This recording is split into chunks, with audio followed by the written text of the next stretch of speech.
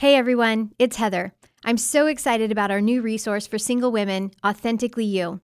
One of the most challenging parts of life is navigating relationships. This can be especially true for women who have been tainted by negative sexual experiences and mistakes from their past, or when the struggle with porn and masturbation takes hold and won't let go.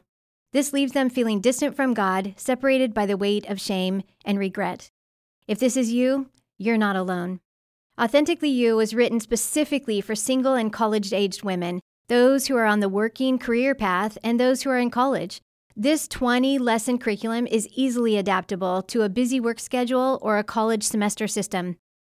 Through this group experience, you'll explore how your past pain and trauma contribute to distorted beliefs and an unhealthy thought life. You'll uncover the role your family of origin plays in your past and current behaviors and address the issues that perpetuate compulsive and addictive patterns.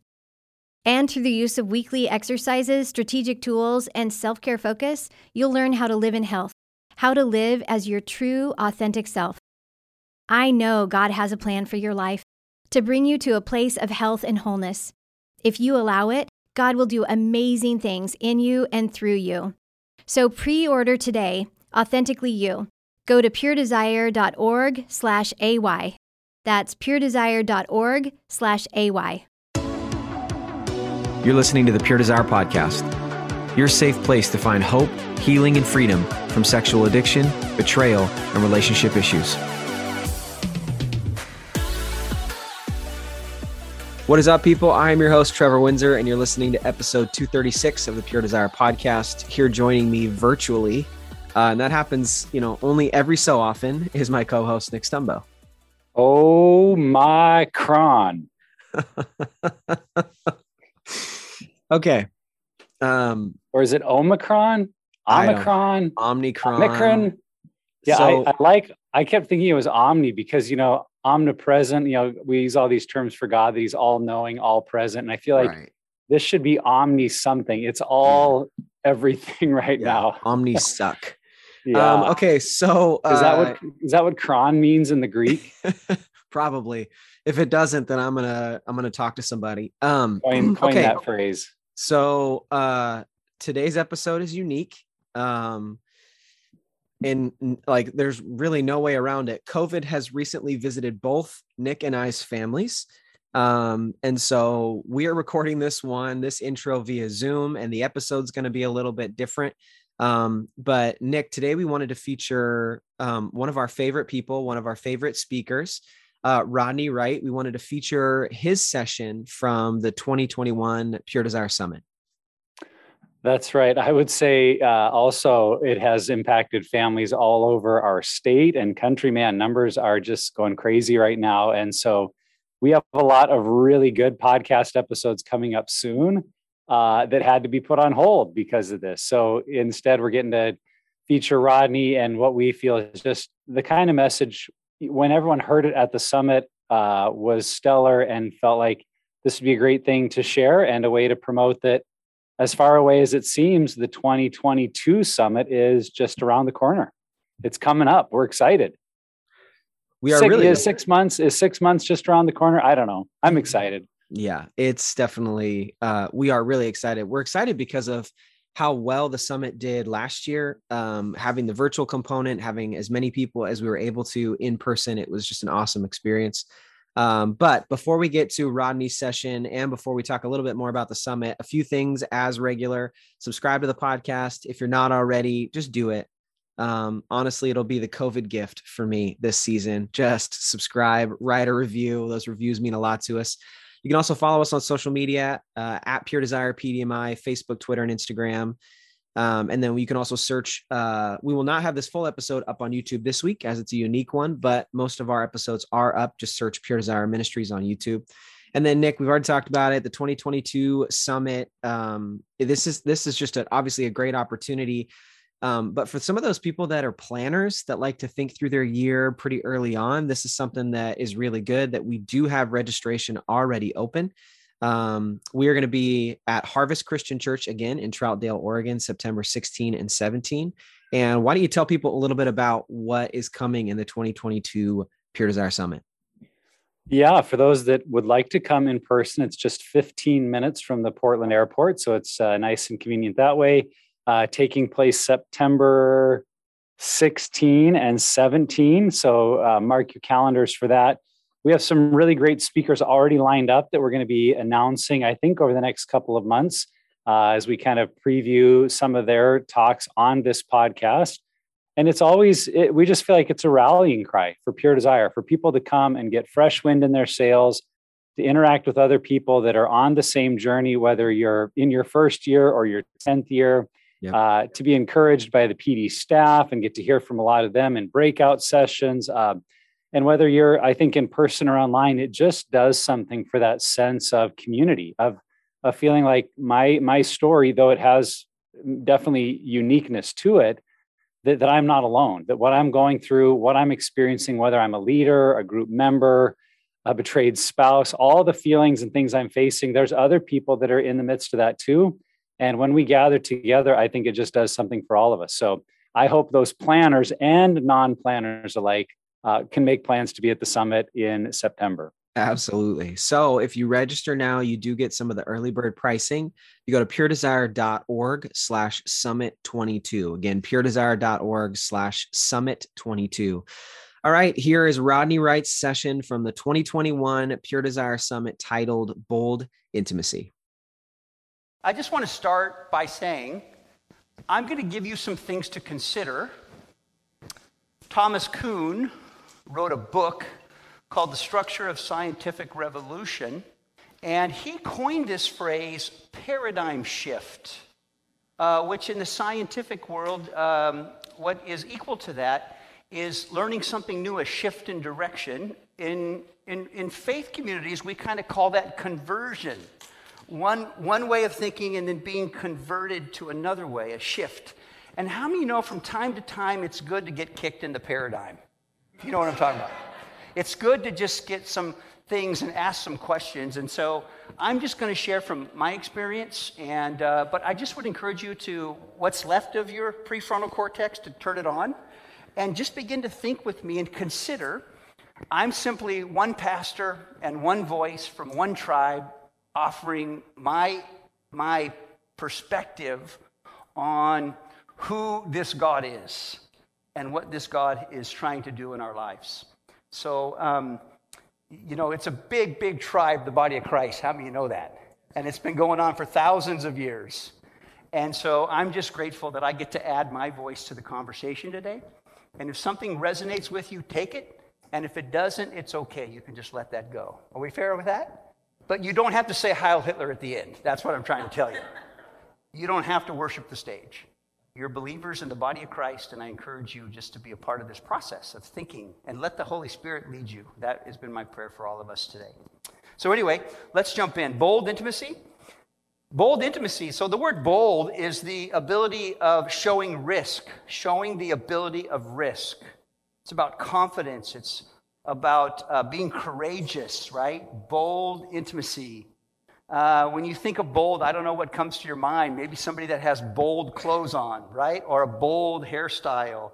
How many remember the beehives that they used to wear back in the 70s? My mom had one of those, right? That was really bold.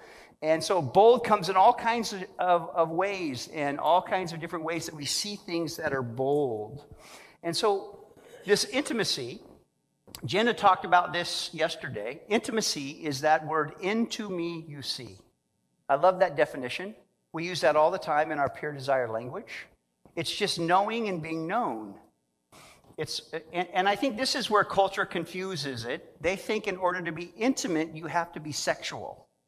And I think this is a big, big challenge for the younger generation that's growing up in a sexualized, pornified culture. They think that being intimate is being sexual. But as we grow and mature, we know that we can be intimate without being sexual. How many know what I'm talking about? We can be single and be very, very intimate. Sometimes I say I have a number of intimate female relationships, and there's a gasp in the crowd. But then I say only one is sexual. It's with my wife, Tracy. But I'm very intimate with my mother and my daughter and my sister. In other words, we know and be known, but it's not sexual. Then I say I have a number of male intimate relationships, and there's really a gasp. Oh boy, Rod, you needed more help than we realized. They're intimate, but they're not sexual. If you've been in a 7-pillar group or an unraveled group or a Betrayal and Beyond group, there's some beautiful intimacy that goes on. You can show up and be seen in those groups. And I liked this weekend because I felt like the people I spoke with and the opportunity I had to interact, we got to just show up and be seen this week and be real. And we were sitting at dinner yesterday, and a friend of mine, James, was sharing. He started crying at dinner, right? And guess what? The whole table started crying. It was beautiful. And it wasn't like we tried to stop it, like, here, give him Kleenexes, hurry, stop those tears, I'm uncomfortable. It was like we just joined in the party because we all felt that. And it created a level of intimacy. So bold intimacy, the willing to risk. Well, I want to start with a little bit of theology. I love these discussions, and I'll try not to get lost in this, but just give us some things to think about. Number one is we were designed for intimacy. So I raised this question, what's God like? Well, I'm a pastor, so you know that I'm close to God. And I have barbecues with God. And me and God talk about all of you often. What is the shape of God? What is God like? In Genesis chapter 1, the scripture starts with, in the beginning, God. It's the word Elohim. And in this term, it's used singular. In the beginning, God created the heavens and the earth. But as you continue to read in the Genesis narrative, you get down to verse 26 and 27, Elohim speaks. And Elohim says this, let us, plural language, create man in our image, in our likeness. So this God is singular, but yet this God is plural. More than one. Who is this us that's at this conversation and happening to speak these words and starting this dialogue that's recorded in the book of Genesis? Well, it's interesting when you study church history, we've come up with a term called the Trinity, right? God the Father, and God the. Now, this is fascinating to me.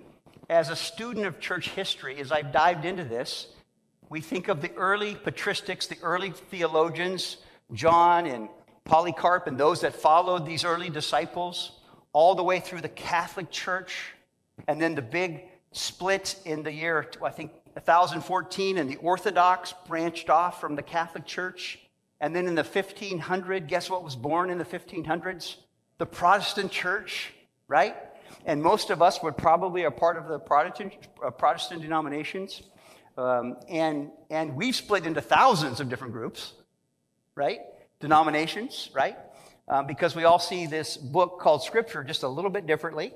And how many know that your tribe is the one that's got it all right? In fact, I think it's hard for us, it's hard for me to admit that I may not have it all figured out just exactly the way the author intended it. But I'm grateful that I can look at the inerrant, infallible, authoritative Word of God. And when he was 18, he grew a beard, and his name was Jesus. God is exactly like Jesus. Can I get an amen on that one? Jesus came to reveal God. In fact, Jesus didn't come to save us from God. Jesus came to reveal God as Savior. And to me, the pinnacle of Scripture is all in who Jesus is and what he claimed to be and what he taught us. Are we on the same page there? So for me, Jesus has to be our rabbi to help us understand the text. And Jesus was saying things like, you've heard it say, but now I say. And Jesus was saying things like this, if you've seen me, you've seen the Father. Pew! Mind-blowing. The Father and I are one. Well, the Jewish listeners would have known the Jewish Shema, Hear, O Israel, that the Lord our God is one. And now Jesus is claiming to be one with Yahweh, with Elohim. This is mind-boggling. Interesting. Paul the Apostle says in Colossians that Christ is the visible image of the invisible God, and the fullness of the Godhead dwells in him. Pew! Fully God, and fully man. This was embraced by theologians all through the centuries of who Jesus was. He came to show us exactly what God is like. God is exactly like Jesus. The early church fathers in the 4th century, as they tried to coin a phrase of capturing Father, Son, and Holy Spirit, they came up with this concept called the Trinity. Now, the amazing thing is that this is a doctrine that we all agree upon, Catholic, Orthodox, or Protestant. How many know that's a miracle to begin with right there? We all agree on one doctrine, right? And it's a miracle that God is one, yet in relationships. And the term that they coined came from the Greek theater of that day, and it's a term called perichoresis. Say that with me, perichoresis. And what that means is a circle dance. Crazy. Stay with me here. I'm not just a Californian going New Age on you. Just stay with me. It was a circle dance of relationship that they have with each other. In fact, those in the Celtic faith, they drew a little symbol that kind of symbolized this, and maybe you've seen the Celtic knot before. Have you seen this before? This is what they termed as what the Trinity was like. That they were three, yet they were one. That they were mutually indwelling without losing their distinctiveness. And they were mutually submitted one to another. I used to think that the Trinity had a hierarchy. There was the big kahuna, Father, and his two sidekicks, Festus and Tonto. You know what I'm talking about? And then I realized that the early church fathers would say that would be heresy, that God is God in beautiful relationship. And there's a term that we use, and we use it even in our song, God in 3 persons, blessed Trinity, right? Well, we think of persons as 1 person, 2 person, 3 person. That word is actually moved from what it originally was. We think of 3 individuals. But the word person really comes again from the Greek theater, and the early church fathers in the 4th century coined this phrase, personar, persona, right? And what that was in the early Greek theater was persona, or personar, was like a megaphone mask that the theater actors wore. And it was a mask, and per is through, and sonar is sound. So it was a sounding through. That the Father sounds through the Son, and the Son sounds through the Spirit, and the Spirit sounds through the Father. They were mutually indwelling, but yet they didn't lose their distinctiveness. Now stay with me here, because it's mind-boggling. It's hard to get our brain around this relationship. And I would propose today that what's most true about God is this beautiful connectedness and relationship. How many know when your relationships are going right, it's heaven on earth? Can I get a witness? Marriage, children, co-workers. And how many know when they're not going right, it's a little bit of living hell? Come on, are you with me here? Online, are you with me here? The relationship. So you could say it this way. In the beginning, the relationship existed. That God is relational at God's core. It's fascinating. That in this Trinitarian relationship, they're mutually submitted one to another. Isn't that beautiful? When you have relationships that are submitted one to another? That's not a trick question. Isn't it beautiful, women, when your husbands submit to you? They're like, I don't know, this feels like a setup right here. I'm not saying a word. I'm hold. You know, the Bible says submit one to another. And guess what, guys? We're one of those others. And you know what the best definition of leadership that I ever heard means? Go first. So guess who submits first? We submit like God did, right? God came to earth in Christ, and Christ submits his life for humanity. Isn't that beautiful? The humility of God, the God who submits, the God who, not through strength and force, conquers, but the God who lays down his life, the Lamb of God who takes away the sins of the world. The humility of God. To me, that's so beautiful. And this relationship is what we see. They're mutually indwelling, but they don't lose their distinctiveness. They're three in one.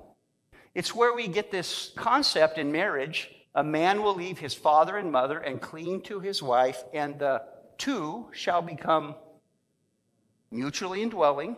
It's the sexual metaphor, but even beyond that, the emotional, the connection. Mutually indwelling without losing their distinctiveness. It's beautiful.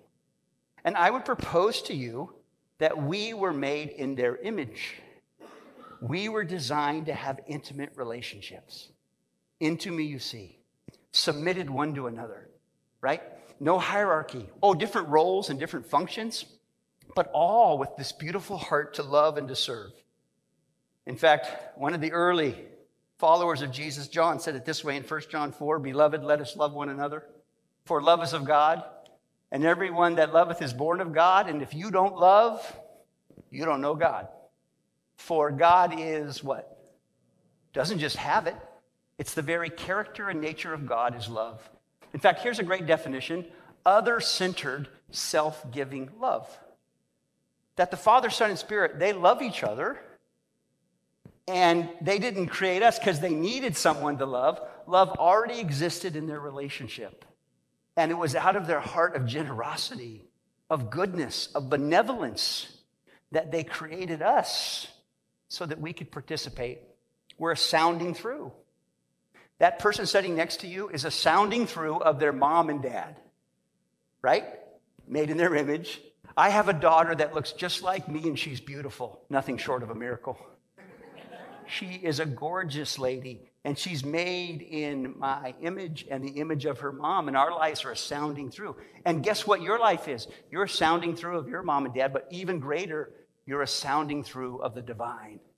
Because you and I were made in their image. And when they made us, 5 times in Genesis, it's good, it's good, it's good. When it came to humanity, it's very good. You were made for intimate relationships.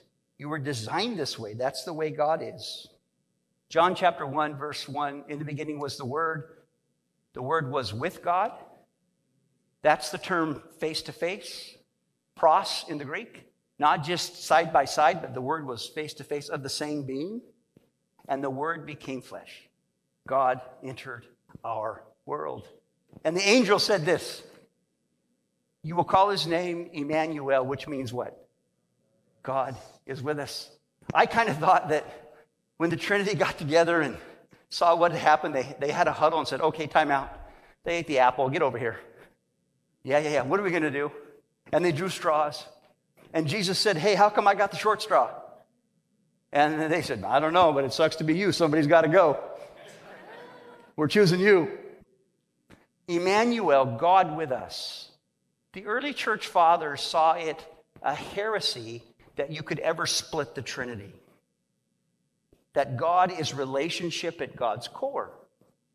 I know. Just stop and ponder and pause. That God was in Christ. The fullness.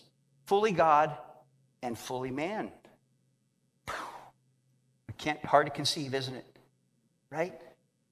And we were made in their image. And Jesus really shows us how to have those intimate relationships. So we were made in their image. And my second thought is just that we're worthy of love. You and I are worthy of love. That God creates what he loves, and he loves what he creates. Do you believe that? That God creates what he loves and loves what he creates. And that Jesus really came not to this earth to change the mind of God about humanity. Hey, God, they're worth saving. Hold off there. Jesus came to change the mind of humanity about God. He came to show us what God's like. If you've seen me, you've seen the Father. We're one. It's really a beautiful thing. That what sin or trauma does, that we've learned in this session of this weekend, is that trauma or sin distorts our ability to see our worth and see the worth of others, and ultimately seeing God for how God is. That we are worthy of love. I didn't feel that way. I kind of got a little bit more of what Jenna talked about, that there's nothing worthy in me. And I've changed a little bit on that. In just a few months, my daughter will give birth to my little grandson, the first one. The tribe grows. And my son-in-law is studying to be a physician's assistant. He has an iPhone with a device that he plugs in. It looks like the size of a razor. And it's an ultrasound that he bought that connects to his iPhone. How cool is that? So I've already been FaceTiming that little guy, and we built quite a relationship. He texted me the other day and said, yeah, I'll see you in a week. Hang on, right? And we can see him. And he used to have a tail. I saw it. That little guy's got 2 legs now and feet.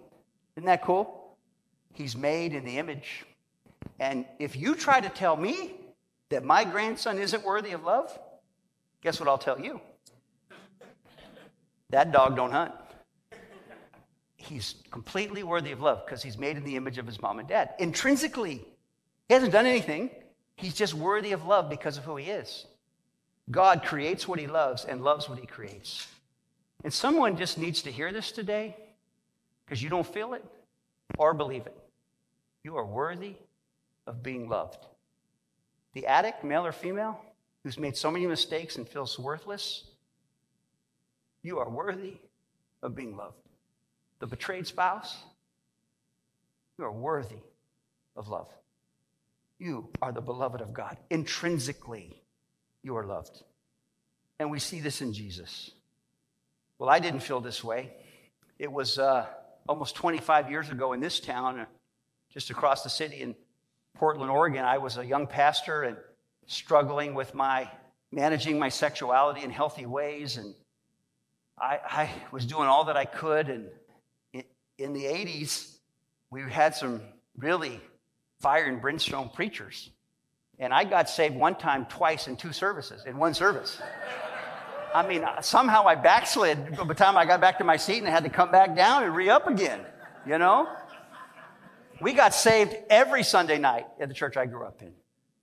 And I remember coming forward feeling so convicted because of pornography and not knowing how to manage this part of my life. And I would come to altars and I would cry my eyes out and promise God, hoping to tip the repentometer. How many know what I'm talking about? That God would see that Rodney Wright's sincere and offer a little grace to help me. Really, what I have come to understand is I was just showing godly sorrow and I didn't want this behavior and I didn't know what else to do within my religious confines.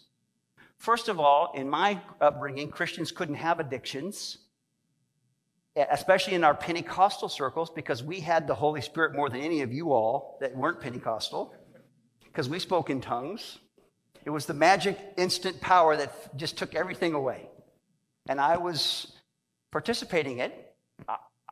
I'm not against it. I'm simply saying I put a lot of eggs in that basket trying to get it to do what I don't think it was completely meant to do for us. And I did everything I could. I fasted, I prayed, I read my Bible, I promised God I'll never do it again. And then I confessed. I confessed to my brother, 20 months older. Ultimately, I confessed to my father, who was this pastor of a large church in the 70s, you know, and thinking that, well, this must do it. And again, I was on that binge purge cycle. And finally, I just said to the Lord, I even sent $50 to a TV preacher because he said if I sent him money, this problem would be gone. And I need to get the courage to write him a letter and ask for a large donation for Pure Desire. That's what I need to do. How many will help me write that? Anybody help me write that letter? Okay, all right. We got to get that guy because I know he's got a big jet and he's got some resources there, so we got to get him. But I was doing whatever I could within my religious circle, and I believe there's those moments where God meets us at an altar. I'm not disconnecting that. But I didn't understand this whole piece of the brain issue and the whole piece of understanding how to integrate God in my traumas and in my sexuality. I had no context of integration in that way. And I remember saying to God on the front row, shirt and tie, 27-year-old youth pastor, I'm about to tap out.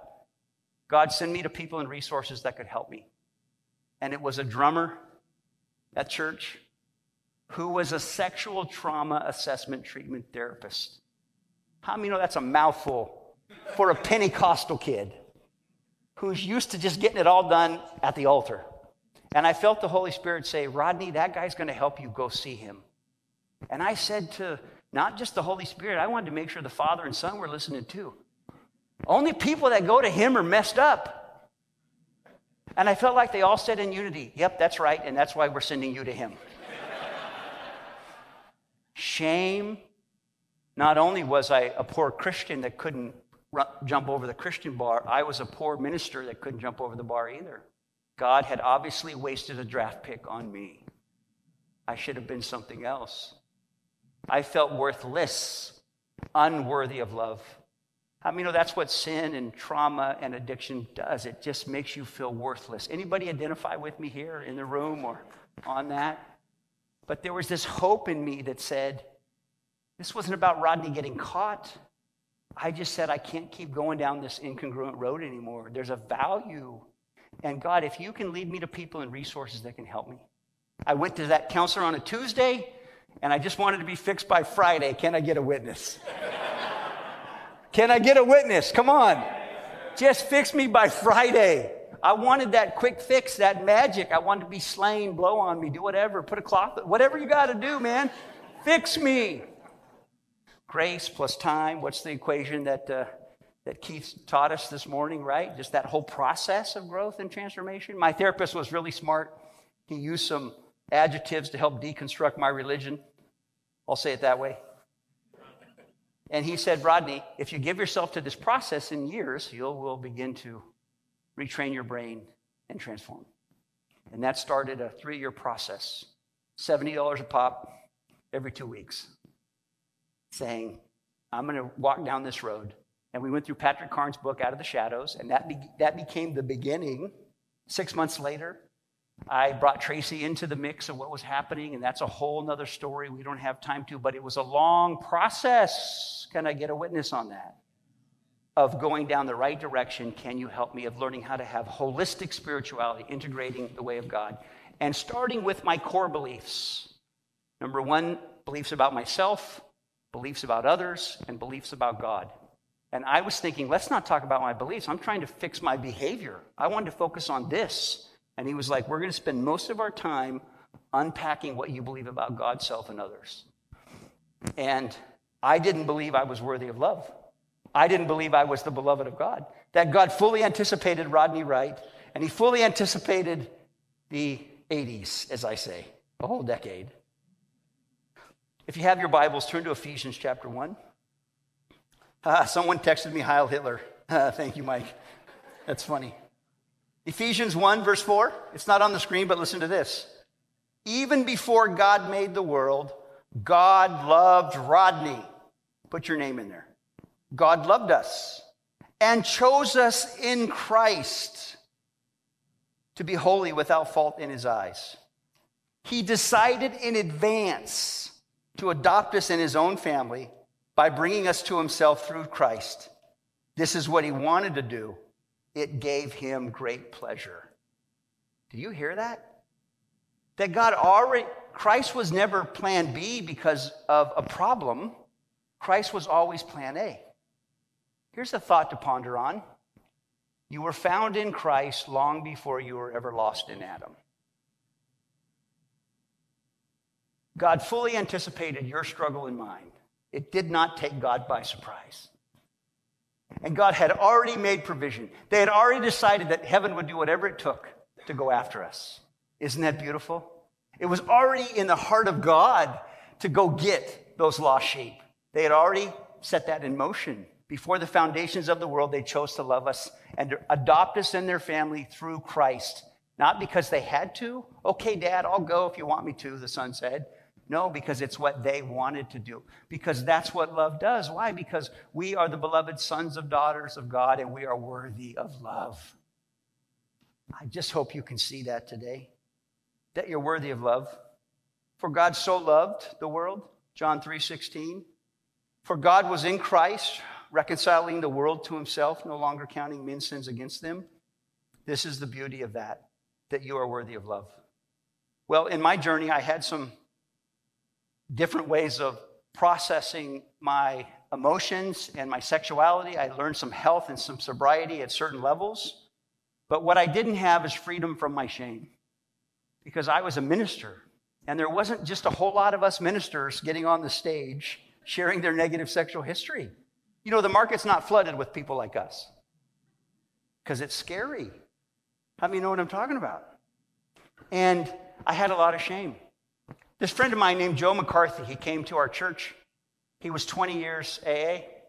And Joe went through Celebrate Recovery. And at the end of the graduation that I spoke, he came to me on this side and said, hey, what are you doing about pornography and sexual addiction in our church? And I had a real spiritual answer.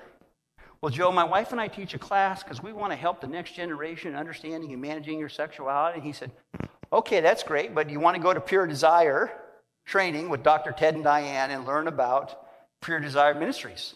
Because they're helping churches deal with this. And I felt that same prompting like I felt when God pointed out the drummer. I felt this invitation. Rodney, do you want to come and participate in something I'm doing to heal humanity? And I said to Joe, I'll go. He said, great. Now, he'd only been saved a year. He didn't know we don't talk about sex in church. He didn't even know that rule yet. And here he was using the word pornography in the house of God, in the sanctuary. I'm like, you obviously don't know religious etiquette. We went, and I sat down there in that Presbyterian church in Spokane, and Dr. Ted and Diane got up, and they talked about the neuroscience of the brain and how the brain can be retrained, and they call this neuroplasticity, and the Bible calls this repentance. And they were talking about our traumas, those things that we try to cope with, and they talked about many times our addiction is just a coping mechanism because we don't know how to heal from the underlying issues of pain. And I went, these people, they understand what I went through Dr. Patrick Carnes. And I saw someone integrate the clinical studies with the scriptures, and they saw them both as spiritual. Catch that. It was holistic in its approach of how we heal. And I was like, we're bringing this to our congregation in Idaho. I got on stage. I shared my story with our congregation about getting help. But then I had to lead the first 7-pillar group. I was going to get with a group of men other than my wife and my therapist and share my story. And I was so afraid. Anybody know what I'm talking about? And in fact, I had another guy from Spokane come and help me because I wasn't sure I was doing it right. After about 3 months, he said, you got this. You're going to solo pilot from here on out. I'm out of here. And in that group, here's what happened. 2 people showed up, Joe and my buddy John Jameson, Ashley's husband. And those guys shared their story. And guess what? The Christ, the true self, the image of Jesus in them began to speak to my lies of shame. And they weren't even pastors. And yet they were offering hope and healing. And the Christ in me rose up and began to speak to the lies that they believed. And it was like a beautiful pinball machine as the Holy Spirit was working and helping and healing. And now I learned that as we circled the chairs, as we were confidential, that I was finding healing from my shame. And it was a beautiful thing. Brene Brown, if you deny your story, it defines you. But when you own it, what does she say? You can write a brave new ending because you're worthy of love. And those guys helped me see I was worthy of love. In fact, when we first started helping our denomination with this, I traveled with Joe and Ashley because I knew that I loved these guys and they were cool. So if they were cool, then maybe I was cool. And when they shared their story, they didn't have any shame. And I thought, well, I'm with them. Yeah, I'm just like them, right? And it was so beautiful how in community we find healing. I would propose this. What doesn't heal us is platforms. What does heal us is circle dances of intimacy. It's funny, in Western church, we build a lot of these, and I'm not saying there's anything wrong with them. I'm just saying we put a lot of eggs in these baskets, don't we? But you know what I found that transforms me the most? A therapist, a spouse that I can be intimate with, and a whole bunch of group of men that I've done group with now for 8 years, where we show up and we circle the chairs. Even on Zoom, we circle the chairs. And we show and we're known and we say, into me we see. And we end with, guys, you're all worthy of love. Every single one of you is worthy of being loved and being healed. And it's beautiful and it's transformative. And can I get a witness that this is happening for anybody else in the room or online? Right? It's the good news. It's the good news that Jesus hasn't just come to sell hell insurance, but help us with the hell we're living in. But it's the risk of love. It's the risk of believing that you're worthy of love. Well, I like this quote by C.S. Lewis. To love at all is to be vulnerable. Love anything and your heart will certainly be wrung and possibly broken. If you want to make sure to keep it intact, you must give your heart to no one, not even an animal. Wrap it carefully around the hobbies and little luxuries. Avoid all entanglements. Lock it safe in the casket or coffin of selfishness. And in that casket, safe, dark, motionless, airless, it will change. It will not be broken. It will become unbreakable, impenetrable, irredeemable. The only place outside of heaven where you can be perfectly safe from the dangers or perturbations of love is hell. Interesting. And then Jesus says, the scripture says, if you make your bed in hell, I am there, God says. That maybe love just pursues us. And when it does, you will embrace it and realize that you're worthy of love. And I have a different thought about Christians and addictions because I didn't think Christians had addictions. Now I think the whole world's addicted. And that sin is this universal problem. We're all addicted to our way of thinking. And most of it is we think we're right about things that we're not right about. It's a universal problem. So guess what I've discovered? The whole world, especially the church, needs recovery. And recovery isn't for those people in our congregation. Recovery is for everybody. We all need recovery. And when that light went on in my brain, the shame began to heal even more. Because, this is a common need that we all have. And so I was being invited into this bold intimacy about the healing journey. Well, we were made for intimacy. When we find it, it's beautiful. That we're worthy of love. And my last thought here is that we're invited to participate. This is an interesting painting that's on your picture there on page 61. It'll be on the screen here too. We are invited to participate. This is a portrait by an artist by the name of Andrei Rublev, 14th century Russian Orthodox artist. This picture, the original, actually hangs in Russia. And what's interesting about this photo, it's a picture of the Trinity.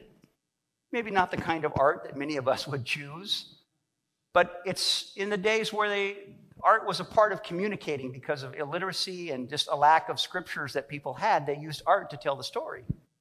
So this is a picture of the Father, the Son, and the Holy Spirit, and they're sitting around a table, and there's a bowl there where they're partaking in this.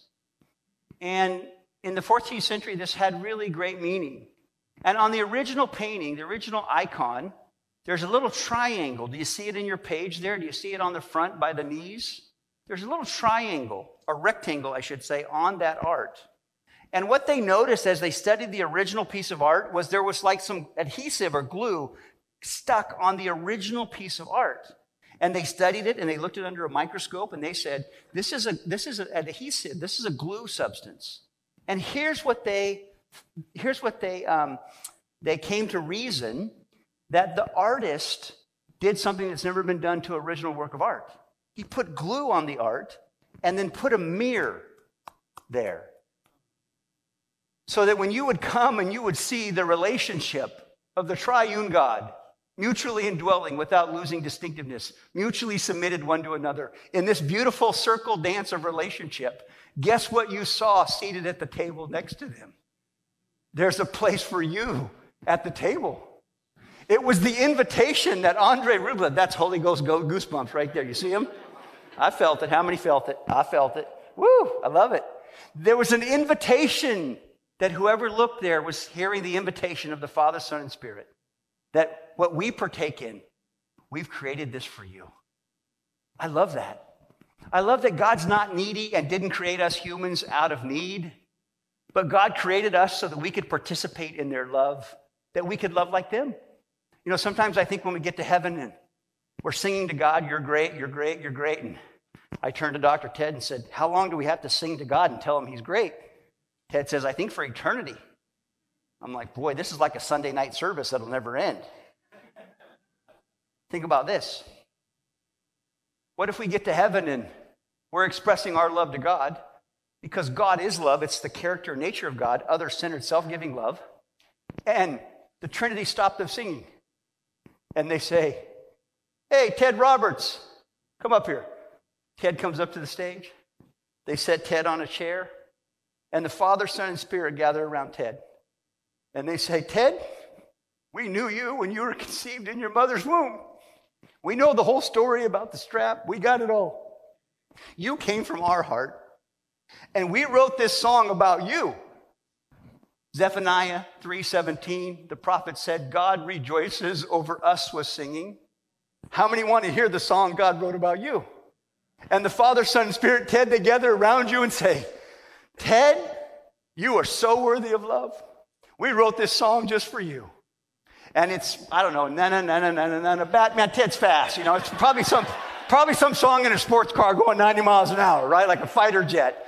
But they hear the Trinity rejoice over my brother Ted was singing. And they say, Ted, we didn't need anything from you. We created you so you could participate in this. And then Diane sits, and then Rodney sits. And is there anybody here that doesn't want to be in that seat? To hear the divine rejoice over you was singing? And you, Ben, and you, Mike. Why? Because we're worthy of love. We're worthy of love. When my daughter Whitney was born, I was so overwhelmed with emotion. You know, to worship is to kneel and adore. To worship is to ascribe worth. And I think it's so beautiful that love is always two-way, isn't it? It's giving and receiving. So the Trinity, they receive love, but they give love. And to think about God rejoicing over us with singing, wow, what a day that will be. This reciprocal love. When my daughter Whitney was born, I didn't physically get on my knees and adore her, but everything within this dad said, honey, I'm all in. I laid my checkbook on that little chest. It would have been my PayPal account now, but it was a checkbook back in those days, and said, honey, it's all yours. I was all in loving her and my son Austin and my boy Keaton. And I'm an earthly dad that doesn't have it all figured out, that has some distortion in me, and yet I knew how to love like that. Where do you think that design comes from? Because guess, there's a sounding through in Rodney. The Holy Spirit, the Father, the Son sound through. And this portrait reminds us there's an invitation for you and I to sit at the table and partake. Jesus' prayer, John 17. Look at it on the last page.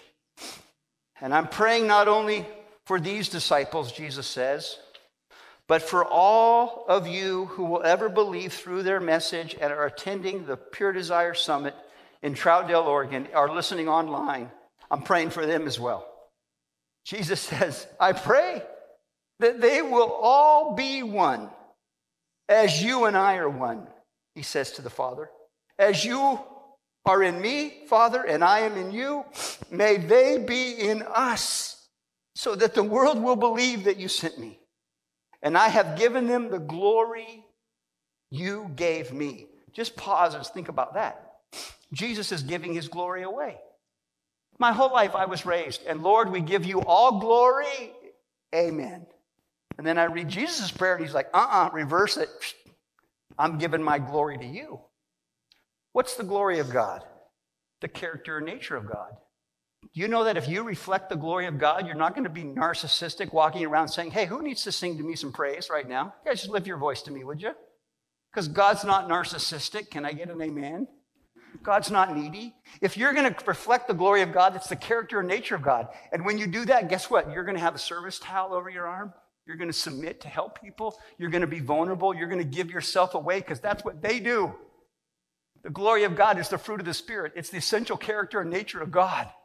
So, of course, God wants us to partake in their glory because we can sit at the table and be like them. And then he just says, may they be one as we are one. May they be mutually indwelling. I am in them, and you are in me. May they experience perfect unity, that the world may know that you sent me, and that you love them. What does it say? As much as you love me. You know how much God loves you? As much as the Father loved the Son. You are so worthy of love. I don't ever want to hear out of your mouth again if you're around me, well, I'm worthy of nothing. I'll shut you down right then and there. And I'll say, you're worthy of love. For God so loved you. I love that. It's George MacDonald, this theologian, Scottish theologian who really influenced C.S. Lewis. He said, it's by loving, not being loved, that you can come nearest to the soul of others. So many of us are the prodigal that returned. Many of us are the older religious brother who had their own set of issues underneath the surface, right? When my mom found out I had struggled with pornography, I was the church-going kid of the 5 of us, involved, activated in all kinds of things. My mom says this, "Dear God, all these years I've been praying for the wrong kid." How many know in the story of the prodigal son, both sons were lost? One was lost in the house, and one was lost outside of the house. But the essence of the story isn't just that the sons come home or get healed. The essence of the story is that they become like the father, that they now become invited to participate in loving. And that's what Andrei Rublev was saying in his painting. The invitation for you and I is to listen to where God's inviting us to participate and join.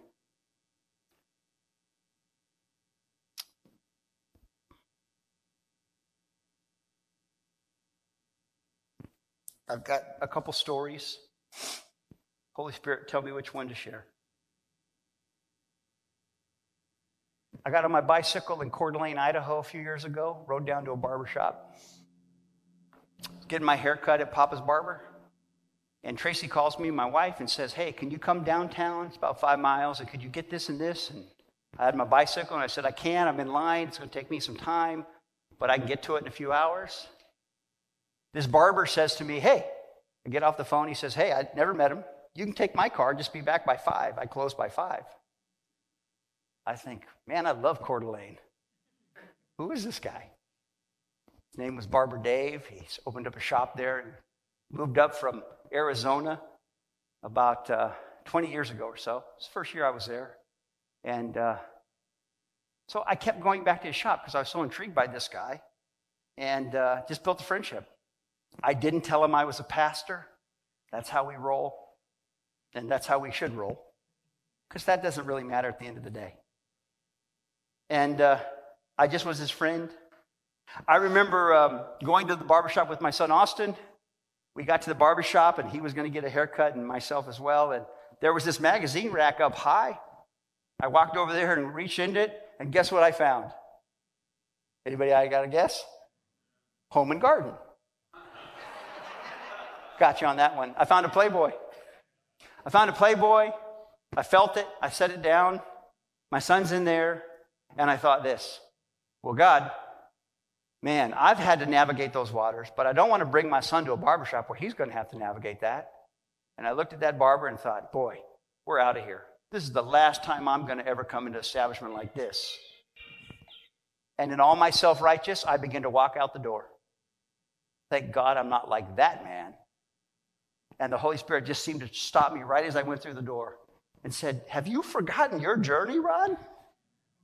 You ever had those moments? And I was convicted by my self-righteousness. And I went home and I started this 3-year relationship with this barber. Somehow, some way, he found out a year later that I was a pastor at a local church. He asked if he could come. I said, yeah. And a year later, he showed up. A year later, he came and he sat down, and I happened to teach that weekend. He said, "You know what? You're the same guy in my barber chair as you are on stage." For me, that represented a lot of growth. I'd come a long way.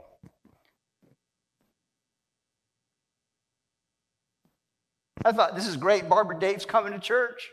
You know how we do. Another belt, another convert. And then he didn't come for 3 years. Stopped coming. I kept going to his barbershop. The magazine rack kind of went down and the magazines weren't there anymore. He's going through a divorce, married another gal in the shop. I felt the call to participate, to be his friend. Rod, love him.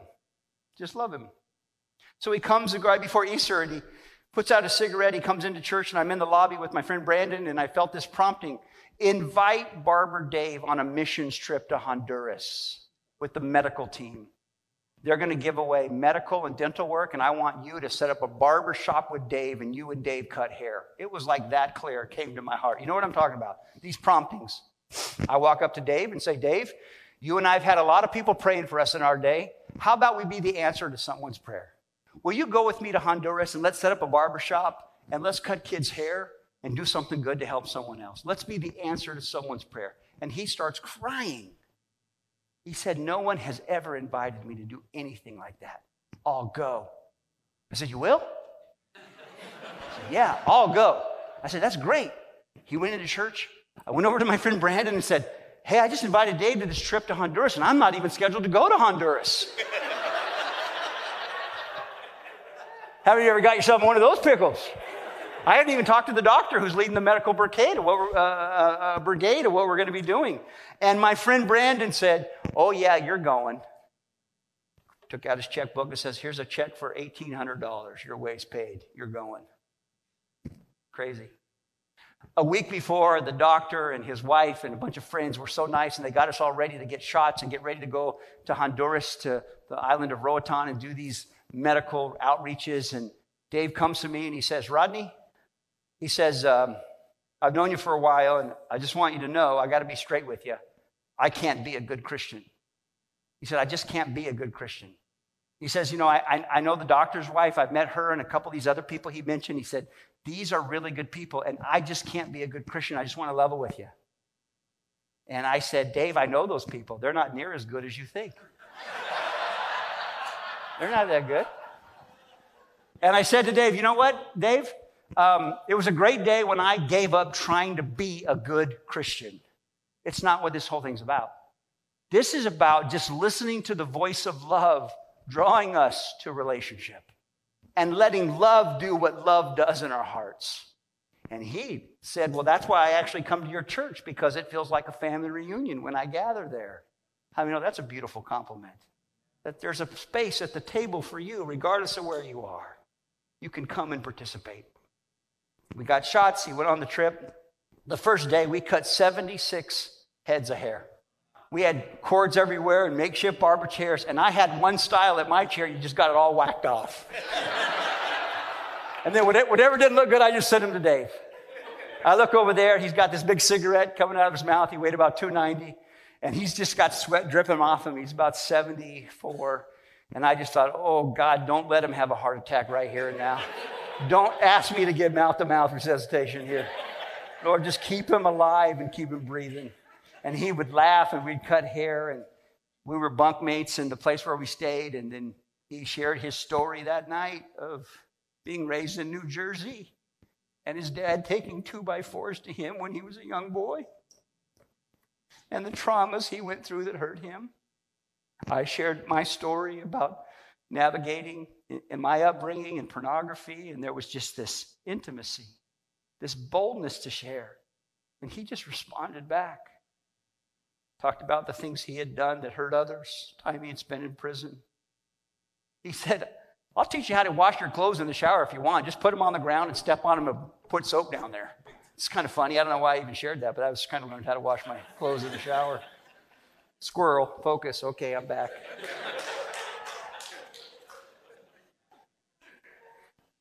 And at the end of the trip, he was just amazed, but one of his barbers died. He had to leave early and go to Phoenix, and was a good friend. And the years went by, and Dave's relationship and I continued, and his daughter came back into his life, oldest. He said, there's been some real changes in my life. He apologized to her for the wounds that he had caused her as a young girl because of his actions. How do you know that's bold? Something inside of him was inviting him to participate. Then his first wife, he had many. His first wife flew out from New Jersey and spent 9 months with him because she'd heard the story that this guy's changed. And she came there and was with him as his health was deteriorating. And Dave was not going to make it. He was on life support. And we went down to the hospital. And I'm sitting there with my buddy Dave, is hearing the beep. He's on a ventilator. And she says to me, Jeannie, she had that Jersey accent. She called me Padre. Hey, Padre. You know, however they talk in Jersey. I don't know how they talk in Jersey. Hey, Padre, she said, you got your miracle. She's Catholic. I said, what do you mean? She says, you got your miracle. I said, what are you talking about? She said, well, you know, in the Catholic religion, if you witness a miracle, you're kind of like a saint. And I want you to know I know this guy. He was not a good guy. And I got to be with him the last 9 months, and I wouldn't have believed it unless I saw it. This is a miracle. You got your miracle, Padre. You got your miracle. And Dave, we unplugged him. He probably was gone long before. But I go back to that day where I felt the invitation to participate with God, to build a friendship with somebody that mattered to God, that was worthy of love, who didn't feel worthy because of the pain and traumas of his life. He was just one starfish on the beach, but guess what? That one mattered. And I heard the call to participate. I heard the Trinity invite me to say, Rod, you receive love. Now, would you participate with us in loving some other people? And as I did that, it was beautiful to be a part, to watch God begin to bring healing in other people's lives. To see my buddy Dave. Someday I'll get to see him again. And we'll get to reminisce. We'll have a big old hug. It will be intimate. And here's the cool part. I was struggling being a parent in that season of my life. Guess who? Guess who was an image bearer of God, and the wisdom in him helped me? Barbara Dave. Barbara Dave helped me be a better dad because of him. Isn't that fascinating? You go to help somebody else, and guess what happens? You get helped in the process. It's the invitation for bold intimacy, for relationship. And I just pray today in this last minute of your time that you would listen to the promptings of the Spirit for the invitation that God gives you to participate in loving someone else. For it's in loving that we are the most closest to another soul, because we are showing them that they are worthy of love.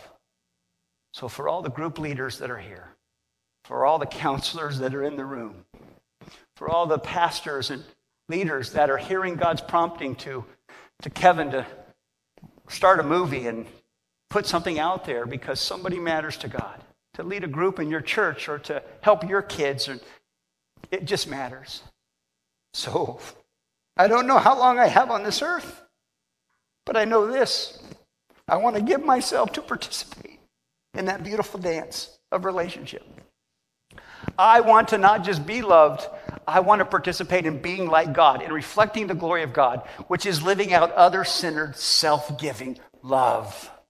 I get to be a Joe McCarthy and a John Jameson to a religious person who still has shame, and I get to be a part of others' healing journey. Thank you for letting me share my story. God bless you. All right. As most of you know, Rodney Wright is amazing. Just a great speaker and a great heart. We love him. We're so thankful to have him on staff. And obviously that was a great way to end last year's summit. Again, we want to encourage you, anybody who's interested in attending this year's summit, just go to puredesire.org/summit22. You can sign up now, September 16 and 17 at Harvest Christian Church in Troutdale, Oregon. It's going to be a great time. And as Nick mentioned at the top, it is really just a rallying cry. It's an opportunity to gather together either online, virtually, or in person to really just remind yourself that recovery is not something we do alone. It's going to be a great time. Again, go and register for this year's summit, puredesire.org/summit22. And wherever you're at on your journey, Pure Desire is here to help create a roadmap for your healing. If you or someone you know is impacted by sexual brokenness or betrayal trauma, go to puredesire.org and let's start the healing journey today. Don't forget to subscribe to the podcast. Each week we put out new content to help you on the road to healing and freedom. And lastly, never stop being healthy.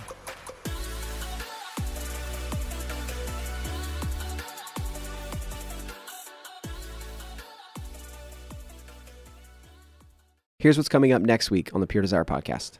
Every woman that takes a breath. This is going to be one of our best resources that we've ever put out. They're wanting to be married. They're wanting to be sexual. And they're saying, what does this even look like? Is it even okay to have these discussions? I think that's one of the things that's interesting about women who struggle is that we don't take good care of ourselves. Right. We're the last person, and sometimes we are taking care of everybody else, but we're the last person that we take care of. And that, I think, is my favorite part about these resources.